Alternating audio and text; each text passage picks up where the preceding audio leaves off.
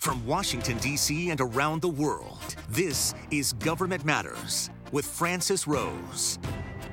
Thanks for watching Government Matters, the only show covering the latest news, trends, and topics that matter to the business of government. I'm your host, Francis Rose.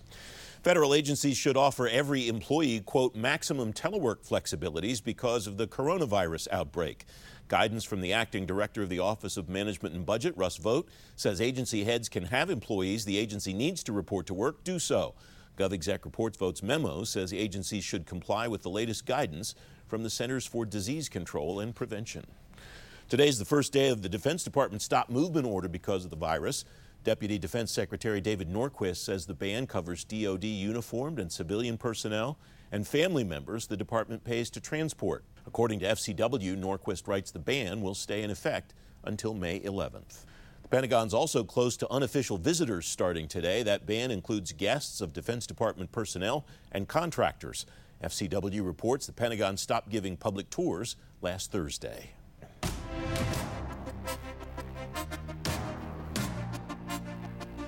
The Defense Department says it wants to, quote, take corrective action on the Joint Enterprise Defense Infrastructure contract.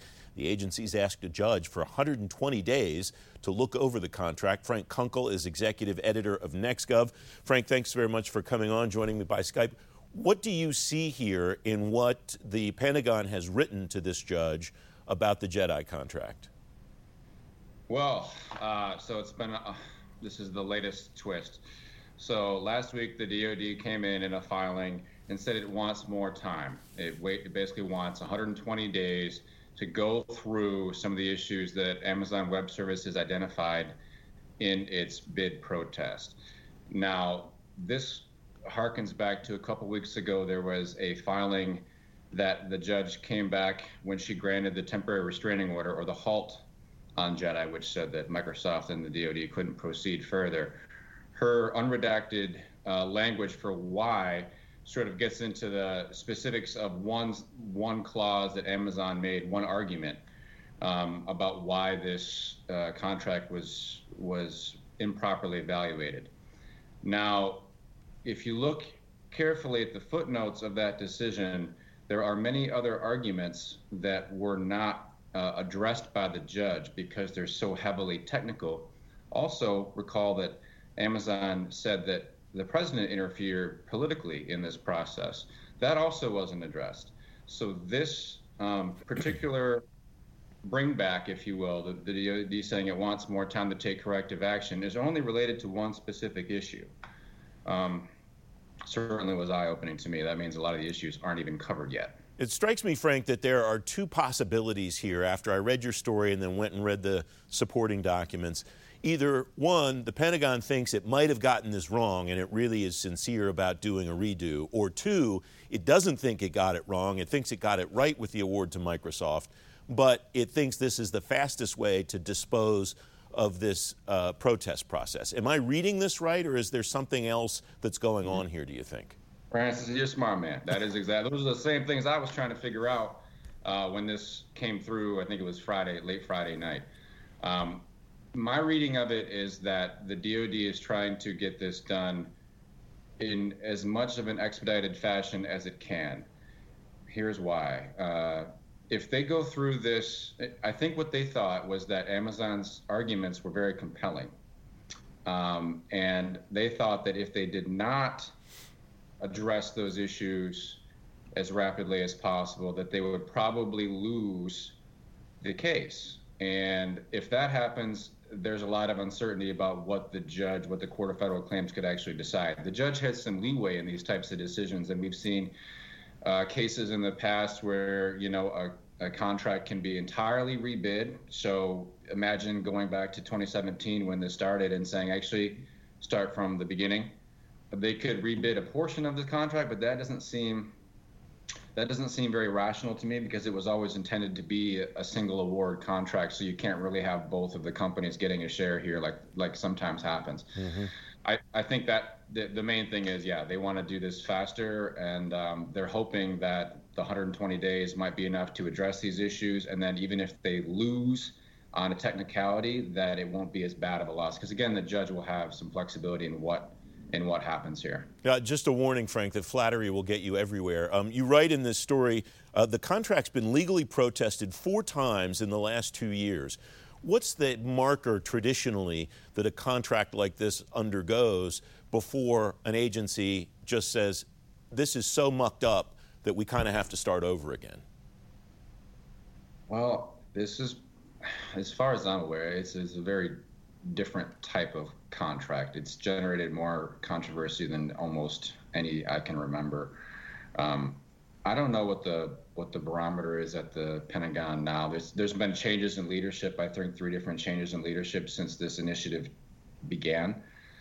You wonder what the appetite of some of the top executives is to pursue when, in the intel community we've seen this mass shift to multi-cloud contracts. I think DoD always intended for JEDI to be sort of a starter for that in the entirely. I mean, I think they wanted to go multi-cloud. They say they're multi-cloud now. They want to go that way. I don't know. If this case drags out another 4 months, which is what the Pentagon is asking, and AWS actually doesn't want that. They're actually disagreeing with that decision, probably because they feel very confident where they're at right now.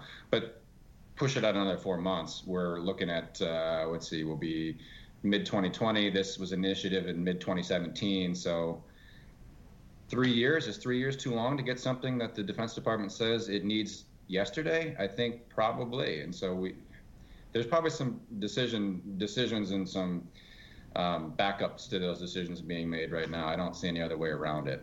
What are you going to track moving forward, Frank? What will be the markers that you'll look for in the next 30 to 60 days to see what happens next?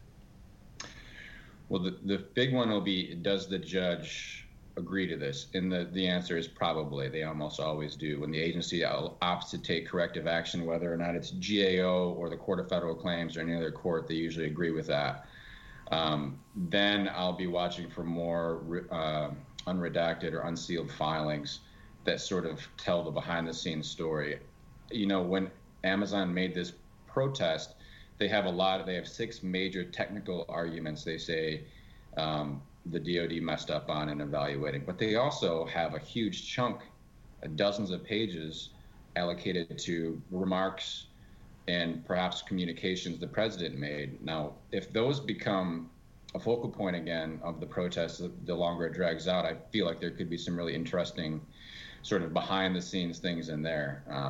And that's definitely what I'll be watching for the next 30 to 60 days. Frank, thanks as always. Appreciate having you on. No problem. Happy to do it. Take care. Stay safe. Thank you. You too. Up next, look at the coronavirus in the intelligence community. Straight ahead on Government Matters, what the IC knows and what it should know. You're watching WJLA 24/7 News.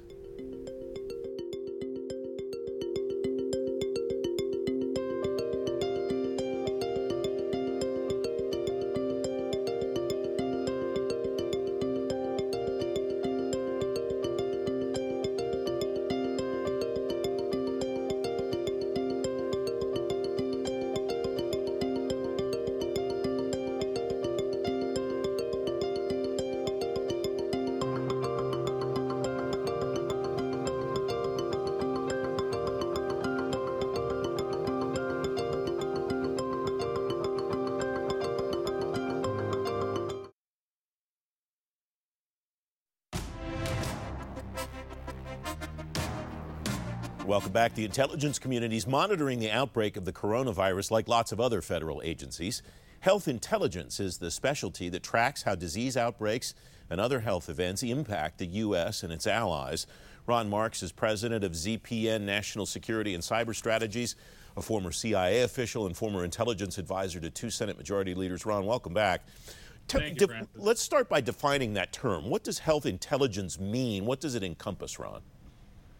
Well, it's sort of funny. We're sitting in the middle of this bio 9/11 right now, and I think people are scrambling a little bit. But there's always been a piece of the community. Defense Intelligence Agency has had a national center for medical intelligence over the years that's followed and tracked reasonably well outbreaks overseas. Ebola, for instance, wasn't a good example of it. Looking at health considerations in different countries, trying to track different diseases and infections. So they're up at Fort Detrick. They've done a wonderful job over the years, but a very small unit.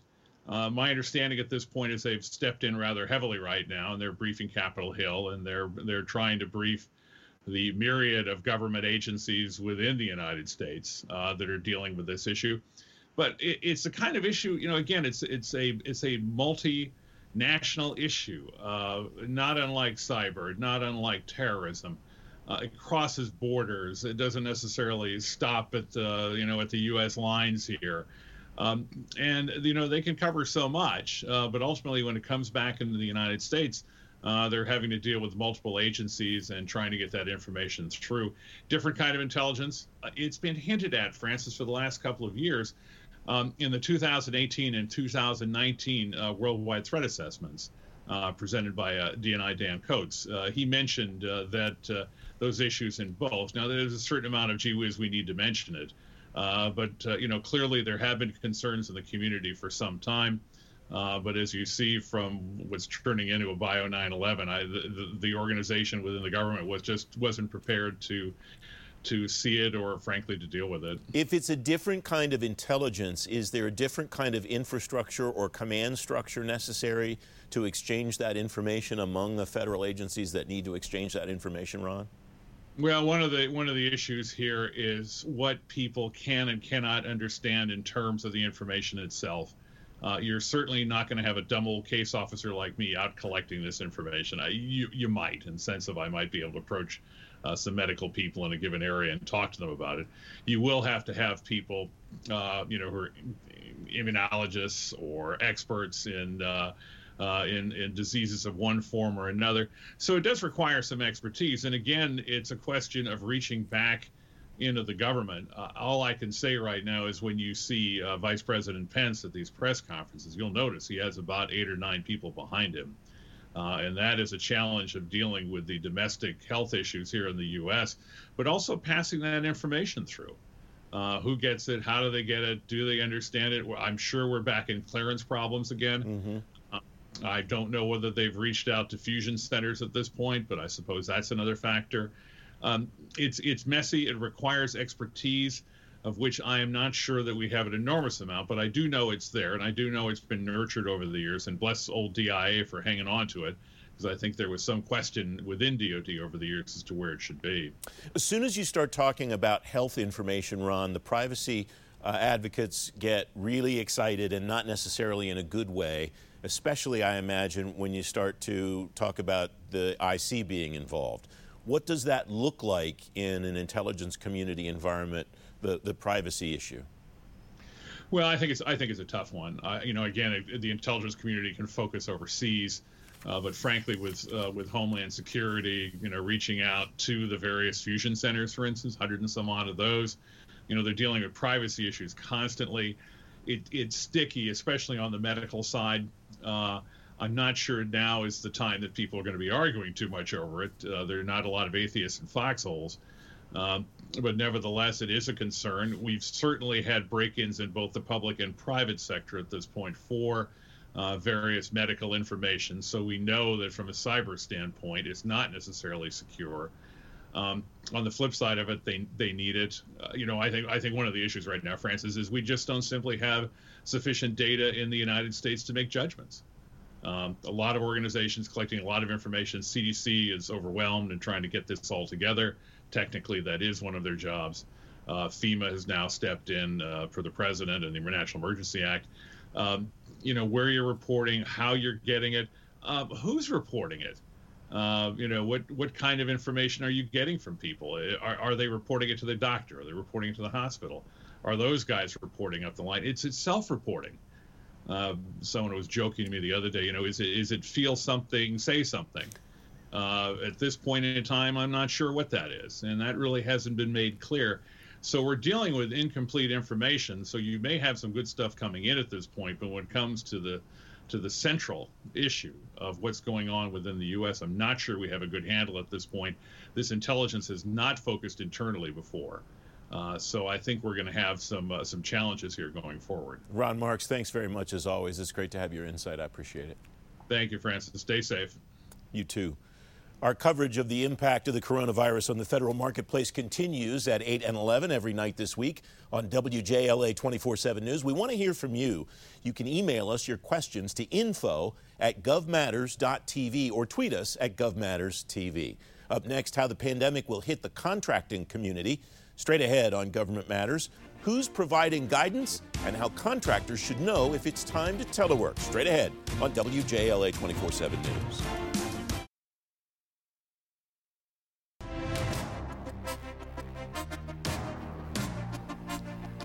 Federal agencies have guidance now on how to prepare federal employees for telework and other provisions to keep agencies going. Contractors, though, do not have the same unity of voice. David Berteau is president and CEO of the Professional Services Council, former Assistant Secretary of Defense for Logistics and Materiel Readiness. Dave, welcome back. It's good to have you. This is something that is unplowed territory in one respect and is something we've dealt with kind of the stopping and starting potentially before. What's the biggest challenge for companies in dealing with all of the issues surrounding this coronavirus? So, Francis, thank you. You know, we have many of our members at PSC are asking us every day, you know, what's the guidance? What's the government planning here? What do contractors have to do to prepare for this? As you noted, you know, there's guidance out there for federal civilian workers, but we have a blended workforce in every agency, in every department, in every activity, right? And you have contractors working side by side. Those contractors, up to now, the guidance has been inadequate, often non-existent, and inconsistent.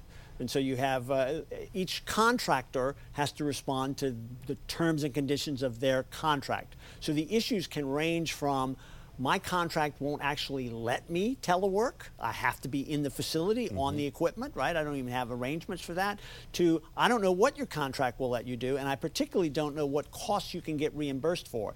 You can even have two individuals working for the same company side by side, but on two different contracts that could conceivably get two different types of guidance or zero guidance in both cases. And it strikes me the biggest challenge here is that we might not know what we don't know. I mean, we might not be aware of all of the different possibilities because of the differentiations from contract to contract. That's true. We've been raising with the agencies themselves, the individual agencies, and also with the Office of Management and Budget and the Office of Federal Procurement Policy, the need for both better policy guidance.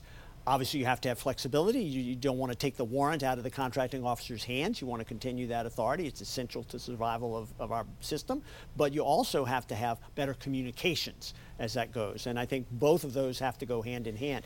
It doesn't do any good to communicate if you don't have any central guidance, if you don't have any central activity that you want to get communications out on that. So the cart has to come after the horse. Yeah. It's what are your plans? And frankly, we're seeing some agencies do very well at this. For instance, the Center for Disease Control recently said, we're going to do a telework exercise that involves both our federal civilian workers and our contracts in a unified effort. Now, CDC is not a large organization, and they're clearly at the middle of thinking about this, right? One would hope. One would hope, so this is an important element. But every agency should be doing this, you know. As other guests have said to you, the planning is important, but the testing, the execution is even of greater importance than that. What would be the best thing that someone in, whether it's Congress or the executive branch, particular agencies, OMB you referenced earlier, what's the best thing that somebody could do to give the vendor community more certainty, not certainty, but more certainty about what comes next? So I think central guidance could come out of the Office of Federal Procurement Policy and then issued by the agencies enacting that. They would have three key elements to it. Number one is a recognition that we've got to incorporate contractors into the planning at every stage, at every phase for every task, right?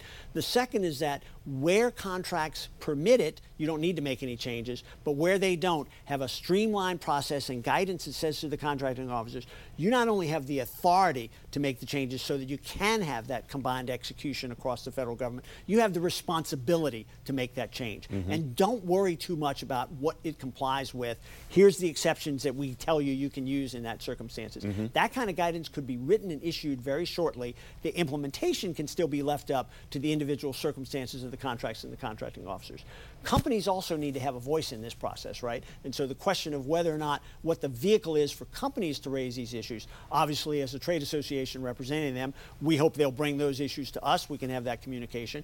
We've had good responses from some of the agencies as, yes, you've raised important issues. Yes, we need to wrestle with the question. Let's collaborate collaborate and cooperate as we go forward here. The problem is the speed of change is so rapid that yesterday's guidance may not be relevant to today. So you've got to have that broad structure. It strikes me that you told me before we went on the air that you are getting calls from your members, and it strikes me that you mentioned they're asking you, what do you think we should do, not saying, here's what we're going to do. What do you think the reason for that is, Dave? Well, companies, of course, are responsible for their workers, and they are taking very seriously that responsibility. But they can only execute the part of that that's not constrained by the contract. What we often find is that the government's not as familiar with the terms and conditions of its own contracts as the companies are, and so compliance is a big deal, but we have to get beyond compliance to actual getting the work done and supporting the missions and activities of the federal government. I think that's what our members are concerned about. They care about their employees, but they also care about their job, the mission that they're doing for the government. And both of those have to come into play. We have about a minute left. I've compared this on the program before to the various lapses in appropriation shutdowns. You alluded to that earlier in our conversation. At the end, because eventually this will end, we'll get a vaccine or something will happen. What does that look like, in your view, in the relationship between vendor and agency? The hard thing, as you point out, is once it's over, how do you actually say, don't forget about it, take the lessons you've learned, incorporate them into policy, et cetera. That's partly our responsibility as a trade association. We did that after the last shutdown. We caught all the lessons learned. We shipped them off in a document to OMB and the Office of Federal Procurement Policy, said, here's what you can do to implement this. Then it's up to the government actually to take that implementation seriously. We bird dog them, of course, to make sure they're still paying attention. 20 seconds left, Dave. What's the most important thing that you think should be in that message that you send up? I think the most important thing is the relationship between the contractors and the federal civilian employees to keep the government going, to get the missions done, to make sure that the citizens of America are served in the proper way. David Berteau, thanks as always, my friend. Thank you. I'm Cherise Hanner. You can now stay on top of all things that matter to the business of government, anywhere, anytime. Subscribe to the Government Matters podcast on Apple Podcasts, Google Play, Spotify, SoundCloud, TuneIn, or simply ask your digital assistant to play the Government Matters podcast. For a quick fix of government news, follow us on Twitter. Our handle is @GovMattersTV.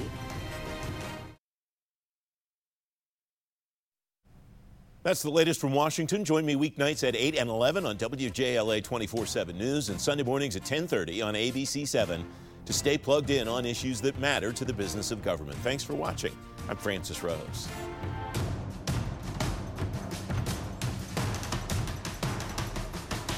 Thanks for listening.